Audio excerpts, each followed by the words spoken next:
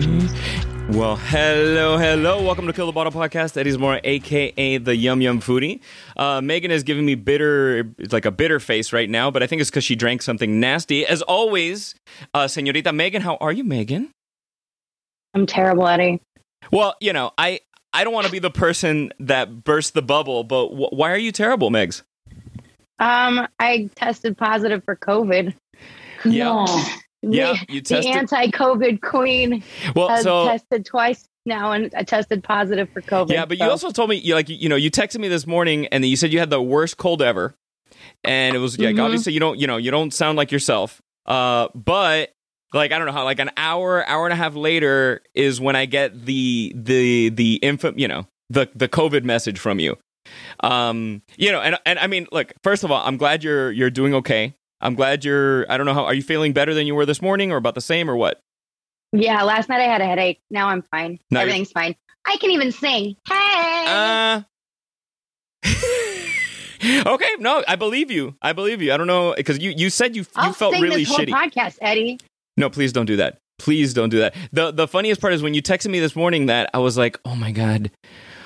First of all, it's a miracle you hadn't gotten it by now. So, it is. I know. How has this happened to me? Megan, I've traveled everywhere. I've made out with so many random strangers. I've had tons of one-night stands. How have I not gotten COVID yet? But now I get COVID. Megan, you're an anomaly. For real. You are the Terminator. I always tell people you're like the LeBron James of this virus, because it just, like, for some reason hadn't gotten to you. And then finally, like this year, LeBron got hurt and the Lakers are not in the playoffs. So, that today, you got LeBron. You got LeBron. They just finally caught up with you. It's what happens. To be real, I did go to a giant freaking like dance party club on Sunday. A super spreader. Thinking I was immune. I think that's what we call it. I think that's what we call that. How many phone calls have you had to make today? Because I didn't even, I got a text, thank God. Because I was ready for Megan to come over and like do the show here in the studio like we normally do.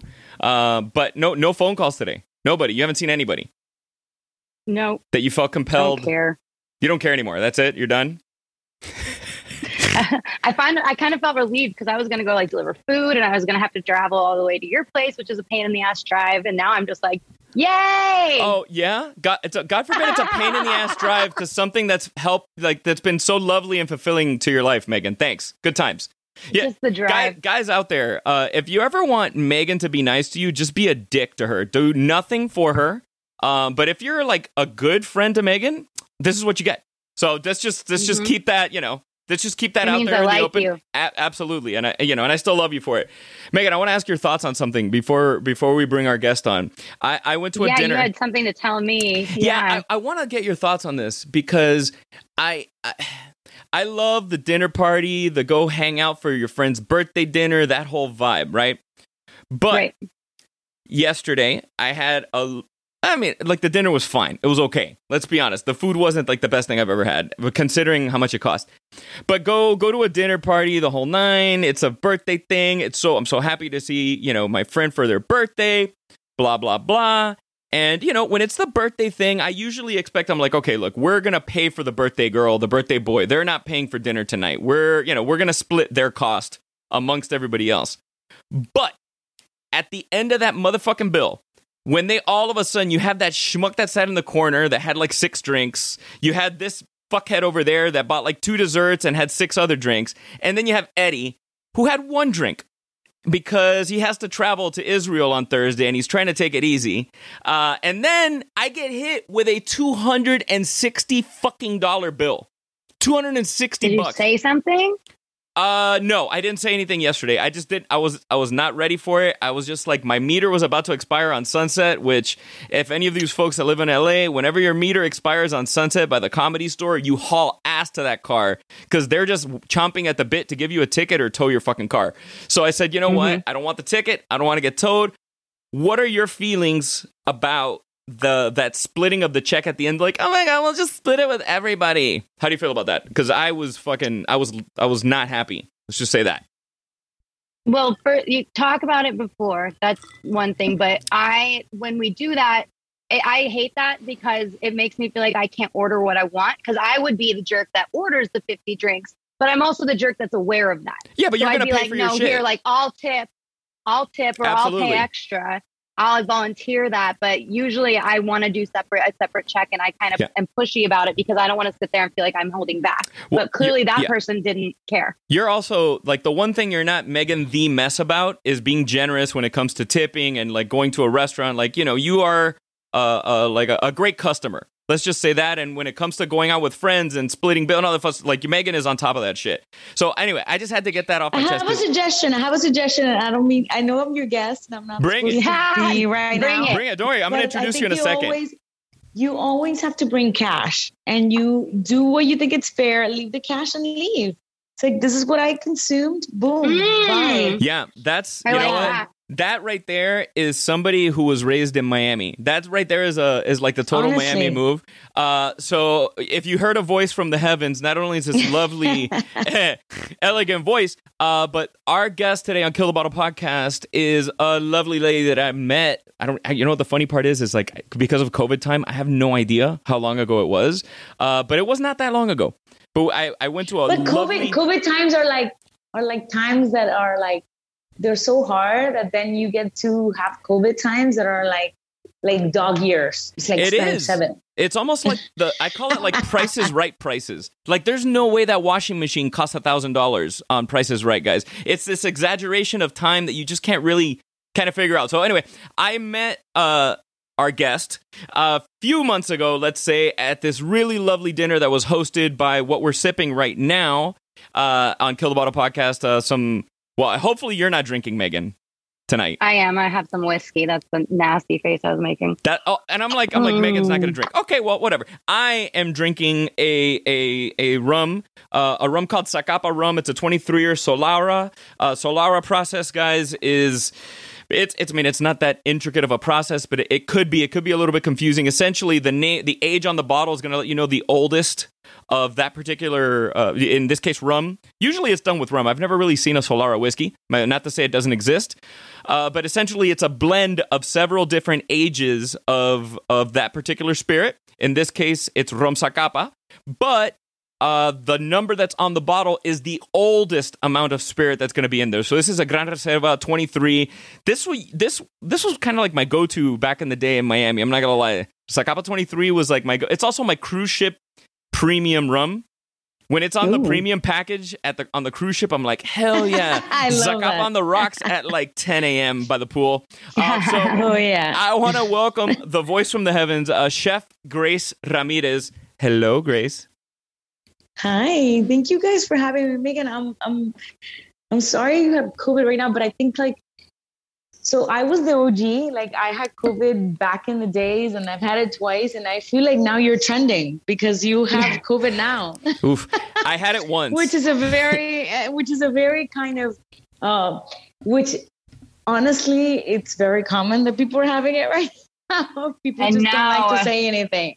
I thought I was gonna be the one that doesn't get it, but oh well, it's my fault. Isn't that the irony? Because 2 years ago we didn't know, and it was definitely a lot stronger than the strain that we're getting now, and it was some scary shit. And when I had it in December 2020, it was not like cough a little bit and a headache. I was fucking miserable. I had like oxygen measurement on my finger. Like, it was not fun. So be glad that you got it now. Scary. After you've been vaccinated and you're good. Like be glad, Megs. Like, considering, like you said, the amount of makeout sessions you've had, not only with people but microphones, puppies, like all of the above, that you like, now is when you got it.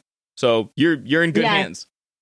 I'm definitely feeling the fog you're talking about. I was trying to play a game on my phone and I couldn't figure it out, like Sudoku. Like, I couldn't figure out Sudoku, and that's like a game I'm good at. So I'm definitely feeling foggy. Well, and I'm hoping for you that it's only like a short term, because I mean it's been 2 years for me, and I still have COVID brain fog for certain things. Like, my mind just is not as quick or as sharp about certain things as it would have been before.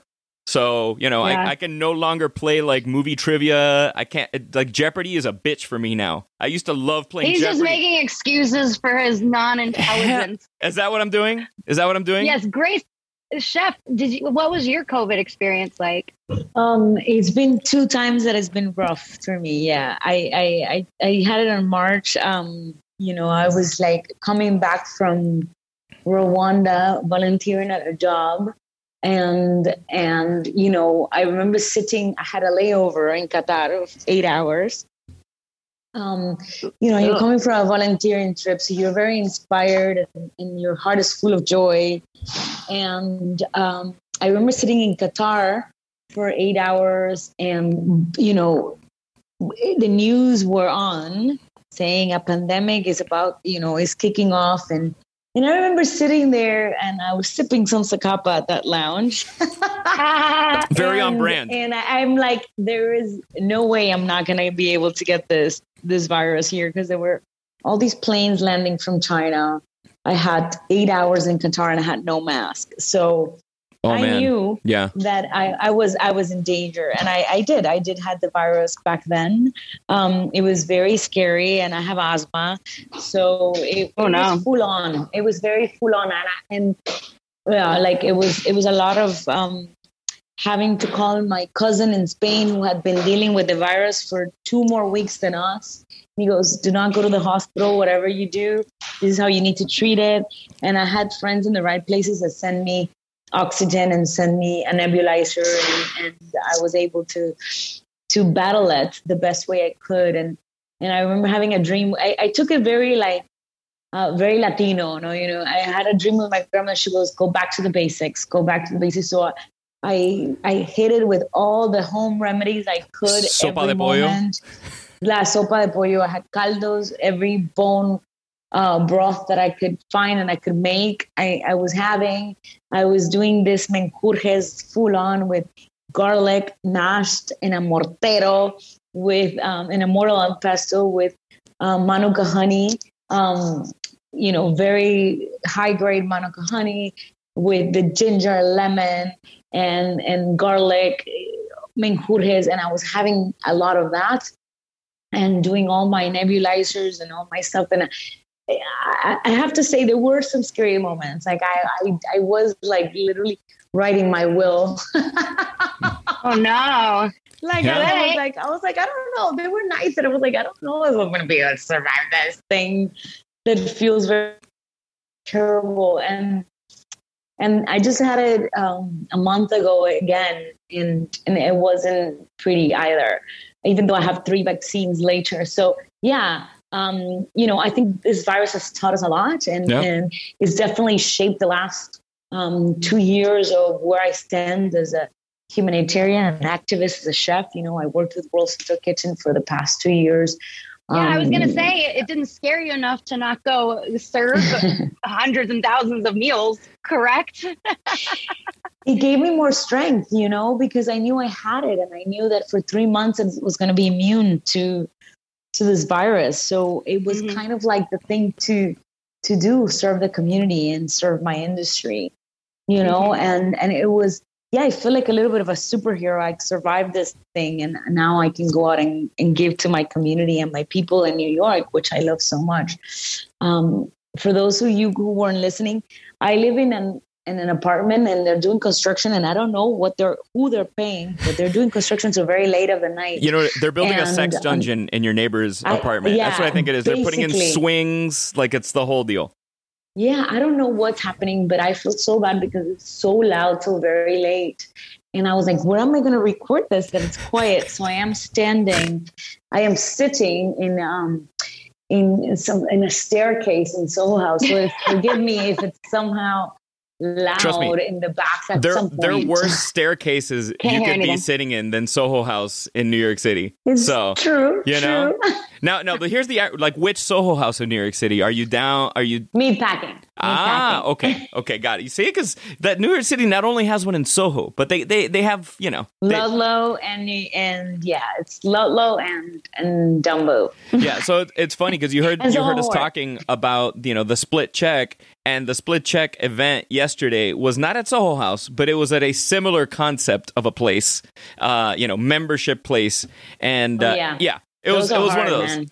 I was like, this is great. They bill you hard with those, but you know what? Always I say this to everyone I mentor, always carry cash, guys, because you can get out of a situation very fast. Thing is, a lot of places now, I mean, people, your friends will take cash, but a lot of places now, like, you can't even pay with cash. And they used to say cash is king. It doesn't matter. You Venmo, you say, here's my cash, you take care of it. They have the cash. They can do whatever they want. But yeah. So no. You said I agree. Obviously you do some work with World Central Kitchen. Where does the story start for you as far as wanting to be a chef? Well, I want to talk for a second about World Central Kitchen because they're like my family, and the documentary, which is very relevant right now. We feed people. It's coming out in Nat Geo, so I'm gonna just plug it, and it's about Jose and World Central Kitchen because he's a special guy. People have to see the work he's done and we've done, and I am in for a whole 40 seconds, which was amazing. That's awesome. Look, anytime you can do anything with Jose Andres that's recorded for 40 seconds is a special time. You take it, yeah. And it's gonna be here and Geo. And last week we had the premiere, and it's looking back into what that organization has done. And I started with them in Puerto Rico. I went with them to Puerto Rico, to Maria, then to the Bahamas after Dorian, and then in the Venezuela and Colombian border. And I helped set up the Venezuela operation. And then with COVID-19, I helped lead the initiative here in New York. And what they do is remarkable. And we're a chef relief team, and I think that is first and foremost my greatest passion. But I became a chef after working for Bobby Flay in Throwdown, directing his shows. So you were a TV director? I used to work first in Nickelodeon, then MTV, then the Food Network. And I became in love with the industry. And I think that, I'm sure you guys know this, like this industry either calls you or not. Mm-hmm. Either you're meant for it or you're not. And I remember sitting, at a bar and talking to chefs and being in a kitchen. I was like, I belong here. It was hard because I was a career changer, and I was like, I can become a chef now. I'm still paying for debts for school, working like as a TV producer. How am I going to become a chef now? But I think that after doing MasterChef US for, the first one and competing and it was really bad for me. But I remember Gordon Ramsay saying you should go to culinary school and come back. And that's where I got the strength to do culinary school. And it was the best thing that I could have done. I applied for a scholarship for the French Culinary Institute, which was a culinary institute that, Bobby Flay went to and David Chang went to. And I said, I'm going to do this because this is what I want to do. Is that the one that's in New York? I'm not going to lie. Is that the one that was in New York that's no longer, that closed? Yeah. Yeah, because I remember I ate lunch. There one time in the little corner window. Yeah. And it was like one of the most, because when students are cooking, they're like cooking their asses off. They're trying like extra hard. And I remember having just the most lovely meal at, and very cheap. Oh, for the level of food that it was. Oh my God. It was out of control. It was so good. I remember I had this like beautiful meringue. I was like, this is great. This person is going to charge me 10 times as much when they open their own restaurant in a few years. 100%. That was the beauty of the French Culinary Institute. We had the restaurant downstairs that we got to cook for real people. It was like the best kept secret that you get to have like an amazing meal. I think it was $40 for like a 5 or 6 course meal that was cooked by students. But like you were saying, we were proving ourselves. So it was very special, but we're glad that we had that experience of being able to serve at a quote unquote restaurant like atmosphere for our last semester. That it taught us kind of like the speed and what it was to serve New York. It was incredible. I mean, we were all very sad when it closed due to the pandemic, but it lives in our heart because it was a great place to have studied at. Did you ever cook as a kid, or did you always want to be in television production? Because I never wanted to cook as a kid, and now I cook a lot. So I was trying to figure out where that flips for people. I think that we have very similar stories in the sense of like, you know, our abuelas used to cook and everything revolved around food. But our abuelas didn't want us in our kitchen, right? It was like, no, I got this. Yep. Tú no haces nada. Pretty much. Yep. Go outside and play sports. Yeah, exactly. It was kind of like this thing where you grew up around food and around the kitchen, but grandmas wanted to, that's the way they show love. So they didn't want you to be cooking. They didn't want you helping them. It was their way of showing love and appreciation, but you still felt how special it was to cook and bring people together. So I think that for me was it. Like the crazy thing was that my grandmother was a great cook and my grandfather was a great cook. And it was very weird because he's like, you know, a former general for the army of Venezuela. So, you know, but él es maracucho. He's from this part of Venezuela that people love to eat. So I grew up seeing them cooking. And when I left back, because I'm from Miami, I was born there. But when I went back to Miami to go to university, I missed that so much, that feeling home of cooking and bringing people together. So I started cooking for my peers at MTV and Nickelodeon because we were all kind of like a little homesick because there's people from Peru, Argentina, Chile, Venezuela, Colombia. And my way of showing appreciation for them and bringing them together was cooking. So I started experimenting little by little, and then I fell in love with it. Was that MTV Miami, like MTV Latino that was there on Lincoln Road? Exactly. 1111 Lincoln Road. Yeah. Oof. That's where I started my career. I was 19 years old and I was there as a production assistant for Nickelodeon. And then, you know, I moved over to the MTV side, and then I moved to New York to launch MTV Tres, which was for, you know, Hispanic, US Hispanic. And then I moved to the Food Network. So that's been kind of my career path. But MTV has, you know, and Nickelodeon kind of shaped what it was as a professional. Yeah, I can't remember which came first, if it was MTV Tres or Mundos, but they were, you know, very, you know, Latino-centric channels, Mundos being Telemundo NBC, and obviously MTV Tres being MTV. Mundos was first, yeah. Okay, yeah. So I worked for Mundos. I was a talk show host on Mundos, year 2 of their existence. So anyway, it's just funny. And I'm sure you and I have crossed paths before, but Megan was making faces at me when I talked about cooking. These existed, these MTVs. What are you talking about? These darn fandaggled MTV channels? MTV white German people TV? No, that's just regular MTV is MTV white. Oh, I made a face at you when you're like, I cook a lot, and I held back saying pork. You can say pork. Cubans cook a lot of pork. Okay, and we love, I mean, the irony is I love pigs and I think they're so fucking cute. So I never want to see a pig. I never want to touch a pig. I love seeing like little pig videos on Instagram, but I will eat the fuck out of a pig.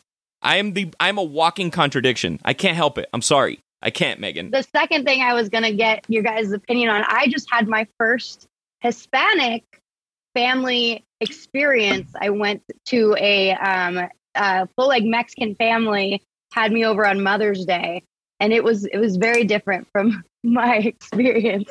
And you're right. Mom doesn't stop. I tried to go serve myself because she's like, oh, let me get you something to eat. And I followed her. She's like, sit down, like go sit down. And it's like moving around and serving you. And she made my burger for me. Like she put all like it. What? My mom would have been like, go fuck yourself. Like, go make your own burger. So it's a very inclusive culture. Oh, I get yelled at because I wash my own dishes. Yeah, exactly. I go wash my own dishes. I'm like, yeah. Yeah, that is the thing about Latin families. You know, you want to show your love and appreciation to someone by serving them. And I think and this is why we Latinos do so well in the hospitality industry, because it's a culture of service. It is. Mm-hmm. Yeah. She didn't stop moving. You don't find it shameful to serve. You find it actually joyful and loving to serve. And I think that's something that is very beautiful in a culture of, if I'm serving you, I'm loving you and I'm showing you my love and appreciation. And I think that is that is why, again, we do so well in the hospitality industry, because as a line cook, as a prep cook, as a chef, as a mixologist, I am serving you and I'm showing you love and appreciation. Well, and honestly, just from being around you and having tasted your food, even though cooking for a ton of people is very different than cooking for a smaller amount of people, that energy just comes out in you. When you walk out, it's just they say it's like people have like a glow. You have that glow when you're talking about food, when you're talking about that coming from that place of service, and it's a beautiful thing. I almost feel and I think I have no glow coming from my parents' house. No, you have a glow. It's called you're sweating from COVID. That's your glow. After goulash, I'm like. Well, no, it's this I don't know how to explain it more than it's just like in your blood, and regardless of what you're doing, it just comes out, and I think Megan can attest to that too, in the sense where there's almost like a lack of that right now in the service industry. There's this lack of not only pride, because man, you could be a dishwasher and be proud of how good you are at your job. Regardless, because I think when you carry pride, it's going to translate to every other aspect of your life. Because, maybe you're washing dishes while you're learning English in this country, and then you're going to move up and you're going to be a line cook and you're going to do this. But if you take pride in what you do, and is that something, because, Venezuelans, and Megan may not be privy to this, but Venezuelan, not to dive into politics, it's not about the politics, but they have very similar things that have happened in Venezuela that have happened in Cuba. Cubans and Venezuelans connect a lot because there's so many similarities in quote unquote the motherland. Do you think any of that has to do with your pride in what you do? Absolutely. I think, Venezuelans, we lost our country as the way Cubans have as we know it. And I think that for me, it has to do with two things. It has to do first with making my family proud. Mm-hmm. And I was being proud to where we come from. And I feel so proud of my abuelitos and my mom. I remember in Miami, and you can relate to this, Eddie, it was very hard for us to speak Spanish. Like our mom spoke Spanish and our grandparents spoke Spanish, but like our generation was weird, right? Do we speak Spanish? Do we not? Are we proud? Yeah. Was always like, you're going to speak Spanish. Like, we need to be proud of where we come from. And like, my mom was always very, yo no te entiendo. I don't understand you if you speak English to me. And at first it was because I was a girl in Miami, like speaking, English, and I didn't want to really, deal with speaking Spanish. But like, I'm glad she pushed me to speak Spanish and that I was able to speak to my abuelos, my grandparents, and not only, she was hard. She was like, you're gonna not only speak, but you're gonna read and write it. And now I'm forever thankful because you know what? That's taught me to be very proud of who we are and where we come from. And when things started happening in Venezuela 20 something years ago, it was kind of like my parents and my grandparents saying, no matter what happens, we need to be proud of where we come from. And for me, it was kind of obvious because I had a beautiful childhood. And I was very thankful to the childhood that I had and my grandparents and the upbringing they had. My mom was a single mom. My dad died when I was a year old. And my grandparents raised me. And I grew up in a beautiful Latin family full of more than 70 cousins. And the food was a connector for all of us. They don't have condoms in Venezuela? 70 cousins? Yeah, that's a lot of cousins. Yeah, I had a lot of cousins. It's a loving family, guys. Where Latinos are loving people. Sorry, I heard 70 cousins. I'm like, I have 3. No, what the funny thing is? What the funny thing is like now that I cook and I look back, I don't know how they did it. I don't know how they did it every Sunday, hosting 50 plus guests. It's amazing. Every Sunday to whoever my uncle's or my aunt's house was. But somehow they made it seem seamless, they made it seem easy, and they made it feel so loving. So I create that. I always, but don't get me wrong. Now that I cook, I realize it's very expensive and it's very challenging. Yeah. So in a way, to honor them, it was kind of like making my family really proud and carrying that tradition over, and B, being from Miami, having grown up there and coming then to New York and studying to become a chef here. When you're here, you're Latino, right? You can have an Ecuadorian in the kitchen, Ecuadorian, Honduras, Mexican. We're all Latinos in the kitchen. And unfortunately, because of the circumstances, you become really ashamed kind of that you're working in the kitchen and that you don't really speak English and that you don't have papers, unfortunately. That's the truth. And my role in kitchens here was kind of carrying that flag of, no, we need to be really proud of who we are as Latinos. And honestly, we feed America. Like, come on, like the person who grows your tomatoes, the person who grows your cucumbers, the person who's growing your food, most of them are Latinos. And the people picking the grapes up in Napa. Yeah, 100%. Megan and I were in Napa a couple months ago, and yeah, it's 100%. I'm gonna go live with them. I'm gonna go this fall and pick with them. I'm excited. And you should. It's so beautiful. It's so beautiful, and you should learn about.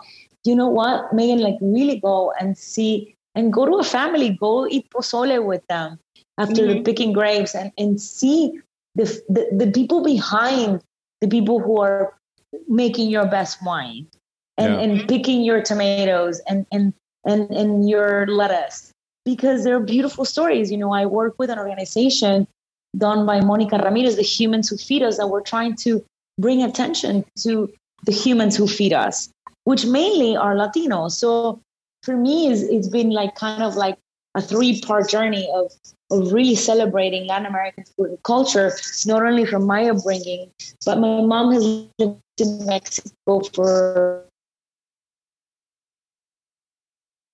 so first of all, hold on a second. We lost you for a second. Your mom lived in Mexico for how long? Celebrating. My mom she currently lives in Mexico, and she lives in Manzanillo, and she's been there more than a decade. And before that, she's lived in Chile, in Buenos Aires. And so it's celebrating, first of all, my heritage, Venezuelan, but also I've been privileged enough to visit her all over Latin America. So I'm very proud of our Latin heritage. But my mom lives in Mexico, and also being here, a Latina in the United States, means celebrating all Latin cultures, And, as you know, Eddie, like being from Miami, you are partly Cuban if you are from Miami. Right? Yeah. So I think regardless of wherever you're from, you're like an honorary Cuban if you lived in Miami, even if you don't speak a word of Spanish. We all had like our white friend that would come to the birthday party and would be fully embraced into arroz and frijoles and whatever. So yeah, there is something about and that. Caja China. Come on. It's funny because there's a Caja China like 7 feet away from me right now in my backyard. Caja China is a roasting box where we do this whole mostly roasting a whole pig in there.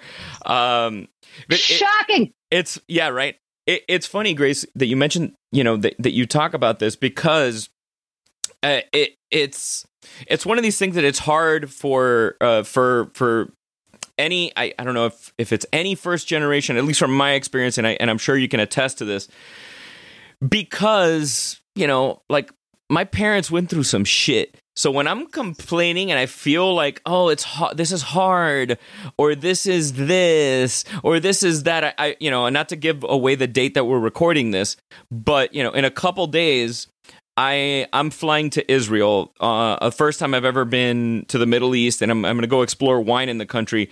But ironically, the day that I fly to Israel is the same day that my father came from Cuba in 1962. It's the day that my family came from Cuba. And I know the shit that my dad went through, when he got here, or even before he got here. And it's one of those things where, like, every time I'm tired, I'm like, man, can I just get away with feeling tired and feeling fucking like whatever today? No, I can't.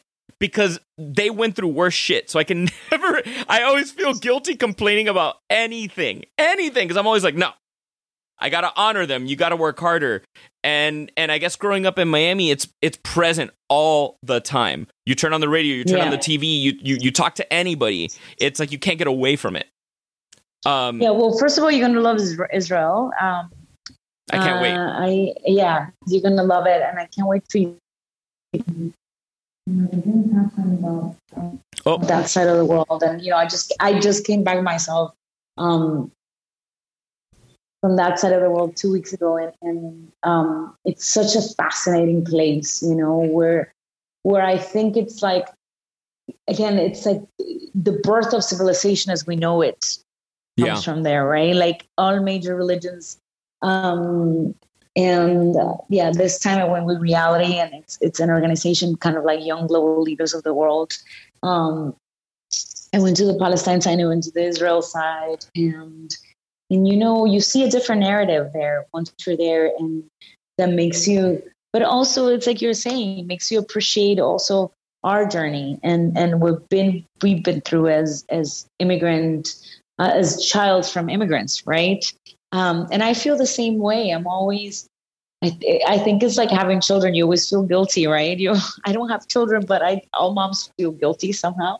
And I feel like children of immigrants, we always feel guilty, and we always feel like we have to honor our heritage and our parents. It's the burden of success. Somehow. It's a burden of whatever success. Success doesn't mean, whatever, $20 million a year. That's not, but you have this burden of, like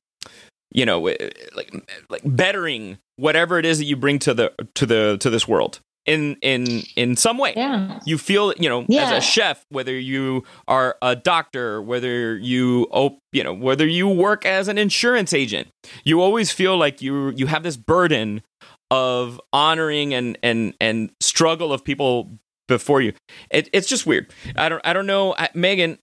I think that the thing is also, it's like, we don't have a plan B because we need to make plan A work, because we know what our parents have been through, and we know, and I always talk about that, like, what has been the secret to the success? I was like, the secret has been that I have no plan B, that I need to work really, really hard. And and people see my life on Instagram and they think it's this thing. And the truth is, I don't stop working ever. No, we never stop working. I am just hustling all the time. And I want people to know that, like, I have a beautiful intern, Diabelas, and she's been wonderful to me this semester. And she goes, if I used to follow you on Instagram, I never thought like you work this hard. And I do. I'm working all the time. Well, because people, it's the same thing as when people will talk to me on Instagram and say, hey, they'll meet me in person. Then they'll be like, oh my God, I would expect you to weigh 400 pounds with what you eat. I'm like, dude, I posted one picture in 3 weeks. So if I only ate that one meal in 3 weeks, I would look Ethiopian. You know what I mean? Like there's this like kind of disconnect that people have, I think, when it comes to social media. Megan, I know that like, one thing I love about Megan is that Megan is like a sponge. Megan is this person who will embrace culture, want to learn about people. And I just want to ask her because, I mean, she's being like bombarded by two Latinos here from Miami. Is there, what has been the biggest culture shock for you in a good way, having left Colorado, moving to LA and being around so many Latinos that maybe you just weren't accustomed to? I know you said you went to the family dinner where they were building your burger, and that would have never happened at your house. But that's just because your parents are drunk on Fireball. But what's something culturally that maybe is connected with you? Because I'm really curious of your perspective, because I can't see the world through your eyes in that way. Well, don't forget, in Colorado, where I lived, I was the minority as well. So the school I taught at was, I think, 68% Hispanic. I was one of the few white people at the school. So I did know their families, and I did participate in like their after school stuff where we did the, what do you call it? The bingos and there's a name for that. Anyway, we would do. Loteria? I wasn't. Loteria? Yes. Yeah, okay. Loteria. Is that how you say it? Yeah, Loteria is like Mexican bingo. Yeah. Mexican bingo. No, we would do stuff, and we really, in fact, my last year, we started a whole group that was focused on including all the culture that we weren't including, you know, the big thing that we made a change on, and we had a spokesperson about it that advocated for it was, you know, when we sent newsletters home for years, you didn't get newsletters in Spanish. So parents weren't able to participate in events because they didn't know what the newsletter said.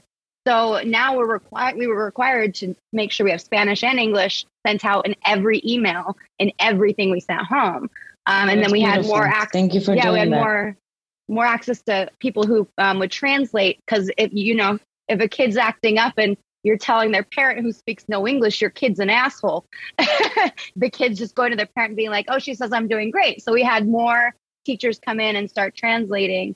That wasn't a huge shock. I think what I'm always going to be shocked about is the bond and the family bonds that you guys all have and how inclusive it all is. I think just coming from a German white family, I can't get away from my family. Like I can't get far enough away from my family. And it feels like everyone loves to be around their family. It doesn't mean I don't love that. I think that's just a huge difference. Like we don't bond like that, you know? It's funny that you mentioned that, Megan, because a little light bulb is going off in my head because, you know, Megan's been over to my house a lot. And I treat Megan like family. Like I embrace her when she comes here. Here's everybody. Like, and Megan is I'm so distant, uncomfortable. It's sorry, great. If you saw her walk into my house, like people be like, she's like, oh my God, they're gonna love me. I'm gonna run away. You know. Feels weird. But you know what, Megan? I think that you brought up, first of all, thank you for doing that and acknowledging that, because I think that what you're exactly saying was my role. And I think that also have to honor my folks to the key of my success in New York Kitchens was I was a person translating from my prep and my line cooks into my executive chef, right? So the executive chef would be like, tell them that go F themselves and what's a horrible job. And I was like, what he's really saying is, so I would like translate the softer version of it. Yes. And my line cooks at breakfast, because of the tone, they will be like, he's not saying that, Grace, tell me the truth. And I was like, well, he's saying that in a very mean way, but you don't need to know that. So I would soften it up and I would be that person who would translate. And I was 100% the buffer. And it was I wanted them to feel special. I wanted them to feel loved and appreciated for the work that they were doing. And I think that, you know, back then it was a very different era for the kitchens in New York. You know, it was accepted and celebrated to be treated like crap. Now that's no longer tolerated. Yeah. And I'm very grateful for that shift in our industry that we were able to it's no longer cool to treat people like crap. And back then it was cool to treat people like crap. Yeah. And that to me was not okay. Because we're humans and we deserve to be treated fairly and compensated with fairly. Respect. And I'm with respect. And I'm glad that has changed. But then the second thing that you're mentioning, you know, the person who is my right hand in a lot of the crazy things I do, Chef Melissa Tung, and she's wonderful, but she's, you know, her family is Chinese American, and she feels so uncomfortable, and it's like watching you, she cringes and you know, and I try to hug her and she's always like, I can't. Try to give Megan a hug if you ever meet her. I should just let me record it ahead of time. Yeah. And I understand because Melissa's the same way. And the funny thing is I just took her to Mexico for the first time because we're doing a project there, and she couldn't believe it. She's like, es una melcocha. She said it in English, like, this is too much for me. Like, this is so sweet. Everyone wants to hug me. Everyone wants to show me love. Everyone wants to like take me into their family, and I just can't handle it. And it's overwhelming. It is overwhelming. It is overwhelming. So I understand, and I'm always trying to be very mindful of that, but that is a thing. And she has a really funny anecdote that I want to share. So we went to Plaza Garibaldi, which is like the mariachi plaza in Mexico City, because I love mariachis. With a good Italian name. Yeah, Plaza Garibaldi. And I want to be dressed as a mariachi if I pass. And I because to me, a mariachis equals fun, celebratory occasion. And I take her there, and we go into this, cantina where they're singing, Juan Gabriel, of course. And if you don't know Juan Gabriel, you have to right now do whatever you have to do in a browser, and you have to know who Juan Gabriel is. And close out your porn. She said, I can't believe that in this cantina, it was like the grandmother with the oxygen, walking in with a baby, walking in with the mom and the dad and 5 cousins. And that was the environment of Plaza Garibaldi. And that is part of the beauty of the Latin culture. You take your grandparents and your elders everywhere. Yeah. You take them everywhere and you celebrate with them. And I remember I would, and I still support, a lot of my family, and you are like a tribe. You go with your grandmother, your grandfather, and your cousins and whoever else you can afford to bring. Right. I always joke. The guy I'm kind of seeing, I do make jokes about it. It's just like, he's like, oh my, every freaking story starts with, oh, my cousin showed me. Oh, my cousin showed me. Oh, my cousin showed me. I was like, which one, bro? Well, does he have 70 of them like Grace? Show me shit. Or does he have 6 of them that you can probably fit? I don't know. I assumed it was like 30 plus. You need a chart. You need a cousin chart, like a graph. I need a family thing. If you're dating a white girl, you need to plan it out for us so we can understand what's happening. That's a you new will business. never understand, man. Just embrace it. It's an Ancestry.com It's a cousin. for white chicks dating Latin guys. So you just put your whole family tree into an app, and then let your white girlfriend log into the app so that she can figure out, this is Julio, this is Joaquin. Joaquin used to fuck this person, but they're no longer together. They have a baby. You need all of that into one app. I know, I do. Business opportunity right here. You can't steal it. Proof of concept. His mother was very, very sweet, and the whole family was very, very sweet and inclusive. And they didn't leave me alone for a second, which isn't, when you go to a lot of my culture's houses, you can be sitting alone on your phone for an hour and not talk to anybody, and no one would notice. Oh. So it's just, there was no time for that. It's very sweet. I have a Cuban friend who he's been to our mutual friend's home, or our mutual friend's parents' home up in the Midwest. And he's like, dude, he's from Miami, like Maine. He's like, dude, it's the weirdest thing, because you go, the parents greet you, they bring you into a study, they give you one drink, so they pour you a glass of wine, they have it all timed out, you drink and you talk shit for 30 minutes, then they open the doors, the food is ready in the kitchen, you sit down, you eat, you don't talk, and then they kick you the fuck out of the house. And he was like, I'm so confused. I was like, it was lovely, everybody was lovely, it's just he's like, I'm so confused. I don't know, why are people leaving? Why are people not talking in the driveway for an additional hour? Because every time as a kid, we never left. We're like, oh, we're going to leave now. You get to the car in the driveway, and my dad would have another 1-hour conversation with my it was that was it. So I get you, Megan. And I'm trying to break the egg open. I'm going to crack the shell, Megan. I promise you. I will. She's like, you will never. I will be a cold German with COVID. I will embrace my German culture. Grace, what is the worst job you ever had? Oh yeah. I two jobs that I've had that were horrible. So I loved working in Nickelodeon. Obviously, I was a producer there, and I've met some of the greatest people and mentors that I have met in my lifetime. But one time, the person that was supposed to be inside, and I feel like a lot of people have this story, but when you have this story, you want to acknowledge the story, because I needed to be inside a Rugrat custom. And if you don't know who a Rugrat is, it's like a Mickey Mouse. Before SpongeBob. Exactly. Yeah. So like and there was a promo that needed to be filmed in the middle of Flamingo Park in the summer, over 100 and something degrees, and I needed to be inside this custom running, like because it was a Rugrat marathon. So literally they brought the customs and we needed to run inside this customs. So, the person that was supposed to be inside one of the Rugrats didn't show up. So of course they put the production assistant.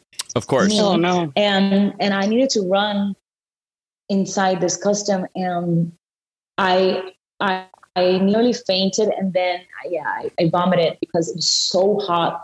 And I was dehydrated, and it was one of those things that I was like, wow, okay, I am running inside a Rugrat custom, and it was funny because I'm very late in the game, but I just saw Succession season 1, episode 1. I'm still in the middle of it. So Don't feel good. late. No, I'm still in the middle of season 1. Cold, Megan, like your family. It's perfect. I know. It reminds me of them. But in that episode 1, season 1, he is inside this custom, one of the characters, and he starts vomiting from the eyes. And that was basically me inside this Rugrat custom. But I wasn't on any drugs. I wasn't on anything. I was just completely dehydrated and almost like fainting from the heat of this custom. I think that's been really the worst one. And then, I have to say, like I said, back in the days working in a New York kitchen, when I started culinary school 15 years ago, it was very, very, very rough. You were making minimum wage and working, 12, 14-hour days. And, every part of your human body will hurt, even parts that you didn't know existed. Oh, hurt. yeah. And I think that the kitchen has taught me a lot of humility and humbleness of working in a line for that amount of hours. And most of New York kitchens are like on a little dungeon, or they're very small and they're very hot. And you feel like you're about to faint and die any minute. So yeah. From personal experience, I always like to ask people, and it's funny because I think you're the first person I've ever thought to ask this on the show. But in my personal life, I always ask people this. And, when you have your worst job, your worst experience in that world, and it's funny that I've never asked somebody this on the show, but you're going to be the first. What did you learn from it? Because I think that in every opportunity in our worst jobs, I've had, I can directly connect what I do now for a living to some of the worst experiences I ever had, but I learned from it. What did you take from it that you still use today that helped you? First of all, I think that humbleness and humility of understanding what people who serve, as chefs, as cooks, as mixologists, etc., go through. So the level of appreciation that I have for people behind the bar, behind the line, is no joke. Like, I get treated to a lot of places, and I am known for carrying cash and leaving a big tip, no matter if I'm comped or not, because I understand that you were serving me, and I understand what that entails, and I think that having that under my belt has really carried me through of all the work that I do with World Central Kitchen, for the work with the community.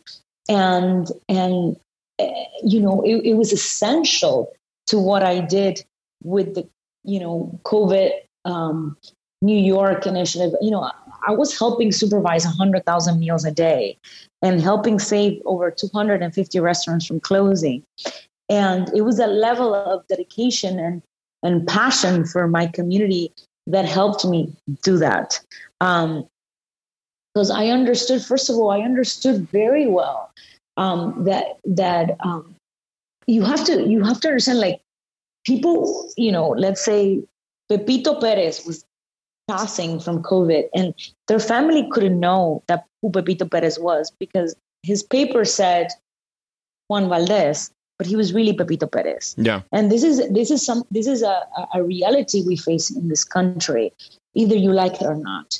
You know, a lot of our workers that work in our community and in our industry are undocumented. So they have fake papers, and there was no way to tell their families that that person passed because we really didn't know who he was. Wow. So imagine and I had a firsthand understanding of that when I was working. I was one of the lucky few who was born in this country and had papers to work here. But, you know, it's something that people don't talk about and that we're not proud of, but it is the reality. And you know what, if it wasn't for our immigrant workers in this country, America could not be fed, period. And we don't talk about this enough. And we need to raise awareness of this issue because there's so many issues around this topic. And if it wasn't for immigrant workers, you could not eat or drink in this country, period. Did you say you were doing a project about where food comes from? What was that? What you were saying? The humans who feed us. Yeah, it's about raising awareness about the humans who feed us. And what does that specifically entail? What's happening with that? It is. So it's Monica Ramirez is an amazing activist raising awareness to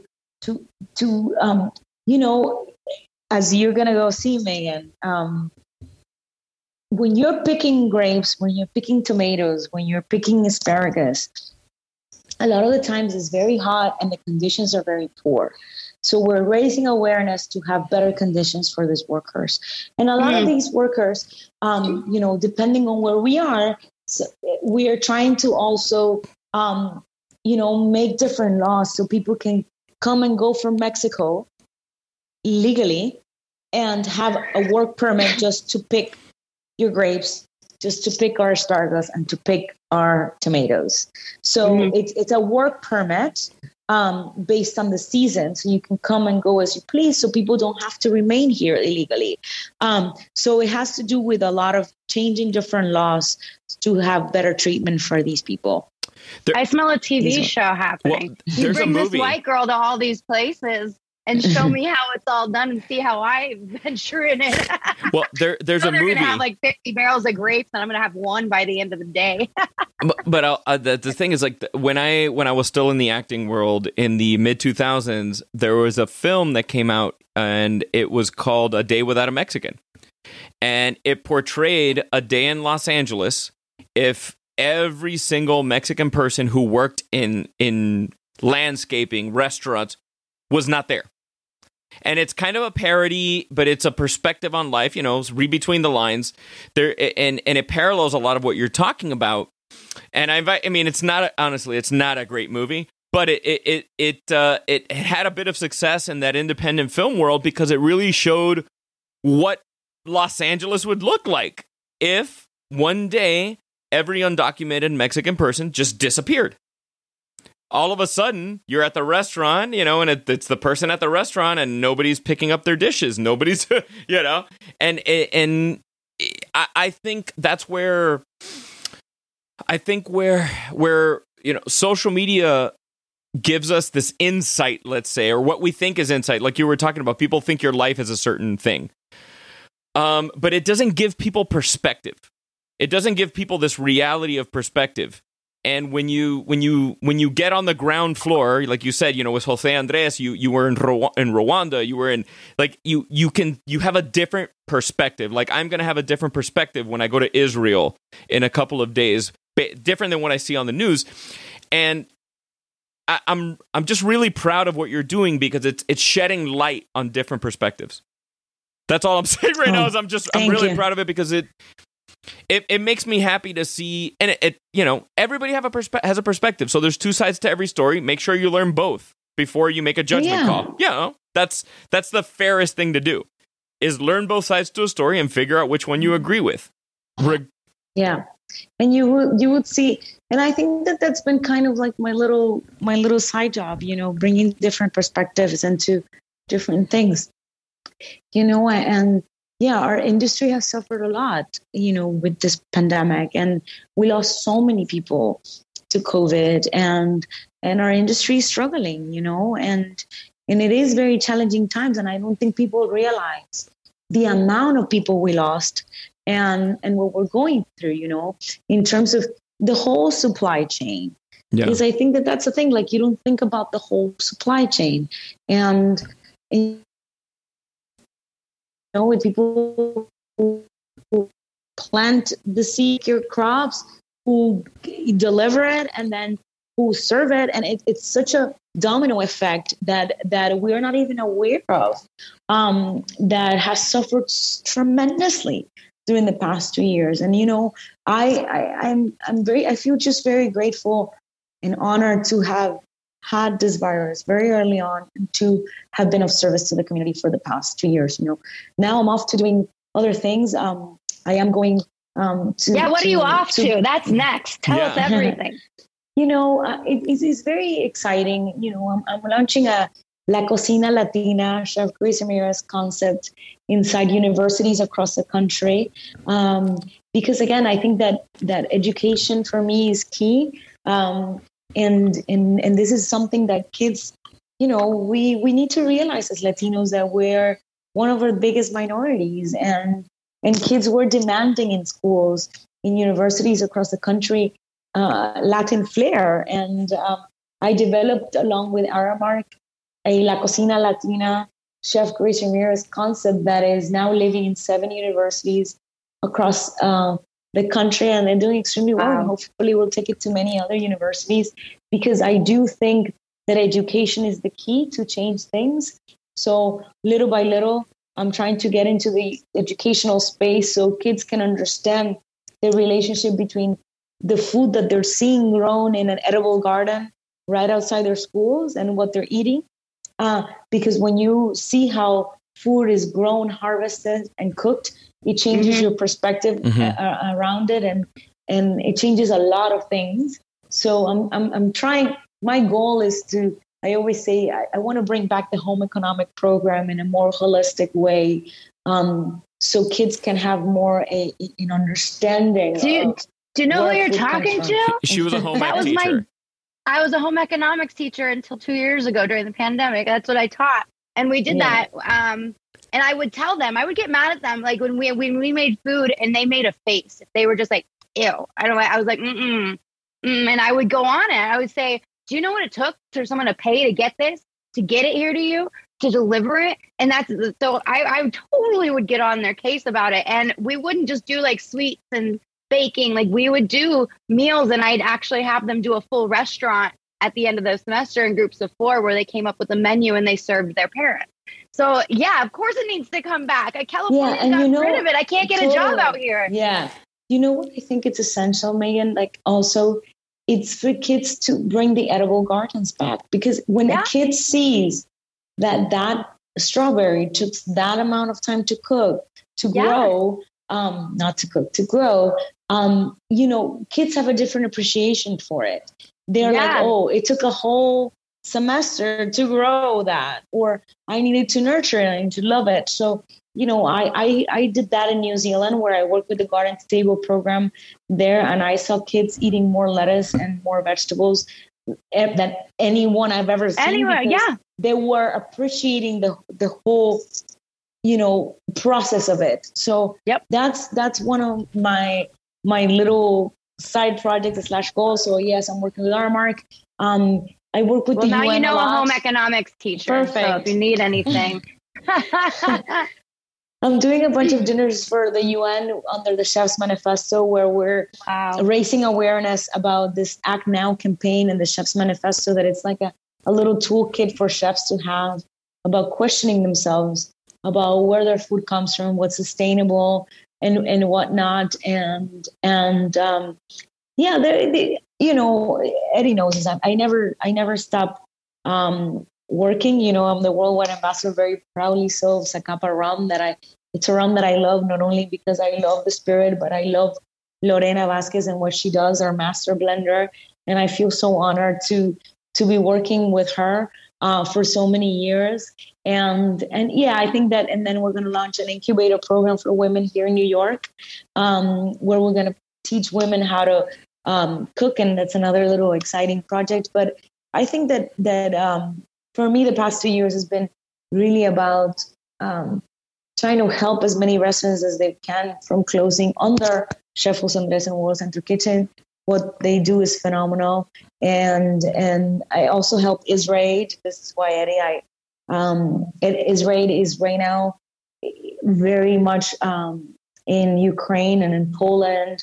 And they deal a lot with mental healthness. And what they do is also remarkable, the work that they do. And I celebrate them a lot. They're also still in Colombia helping Venezuelan refugees. So that's what keeps me going. You know, all this activist and humanitarian work is what makes my day-to-day easier. You know, and speaking of what keeps her going, guys, if you want to, you know, connect with Chef Grace and her story, I strongly encourage you to follow her on social media at Chef Grace Ramirez. Ramirez is with one R, even though I'm rolling my R's.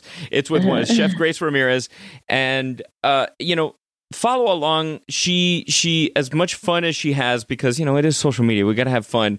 There's always a message, and there's always something up. There's always a positive message, and nothing but encouragement and inclusion. And I love talking to people because it's relevant to me who started out in one career and pivoted, and, you know, and something shifted in your life. And here you were, you know, thinking you were going to take the world by storm in television. You are in television in a different way, but taking the world by storm as a television producer / director, you know, what you were doing, and a catalyst, something struck a fire in you, and you shifted, and you were courageous, and here you are. So people at home, that moment when you doubt yourself, when you feel like, I'm too old to shift, I'm too involved in medical school, but I want to do this, whatever that is for you, inspiration and love is what's going to take you there.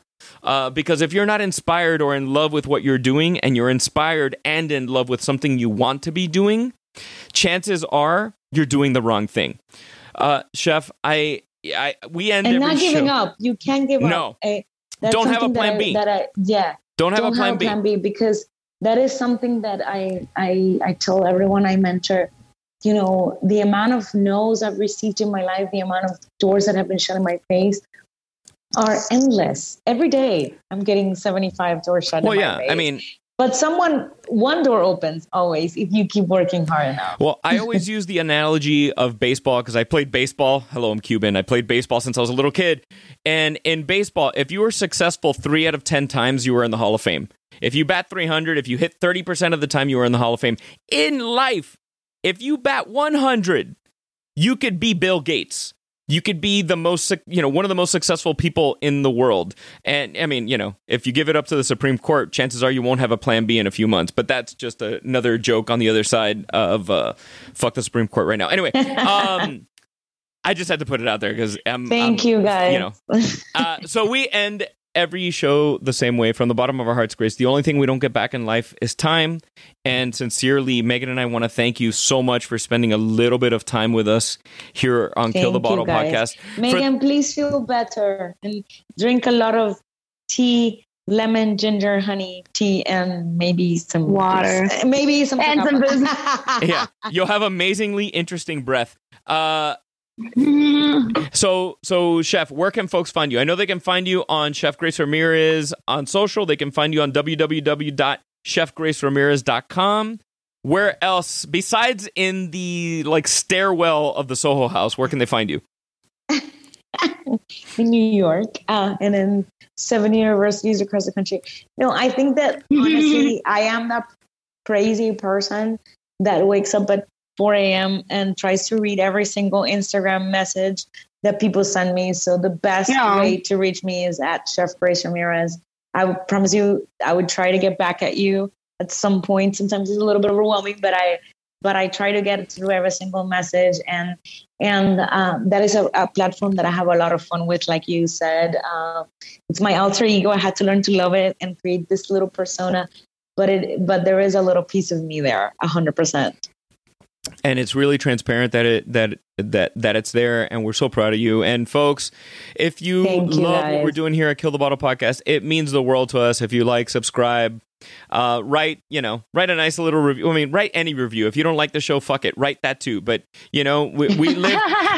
You know what? My parents lived in a country, and so did Grace, where you couldn't express yourself.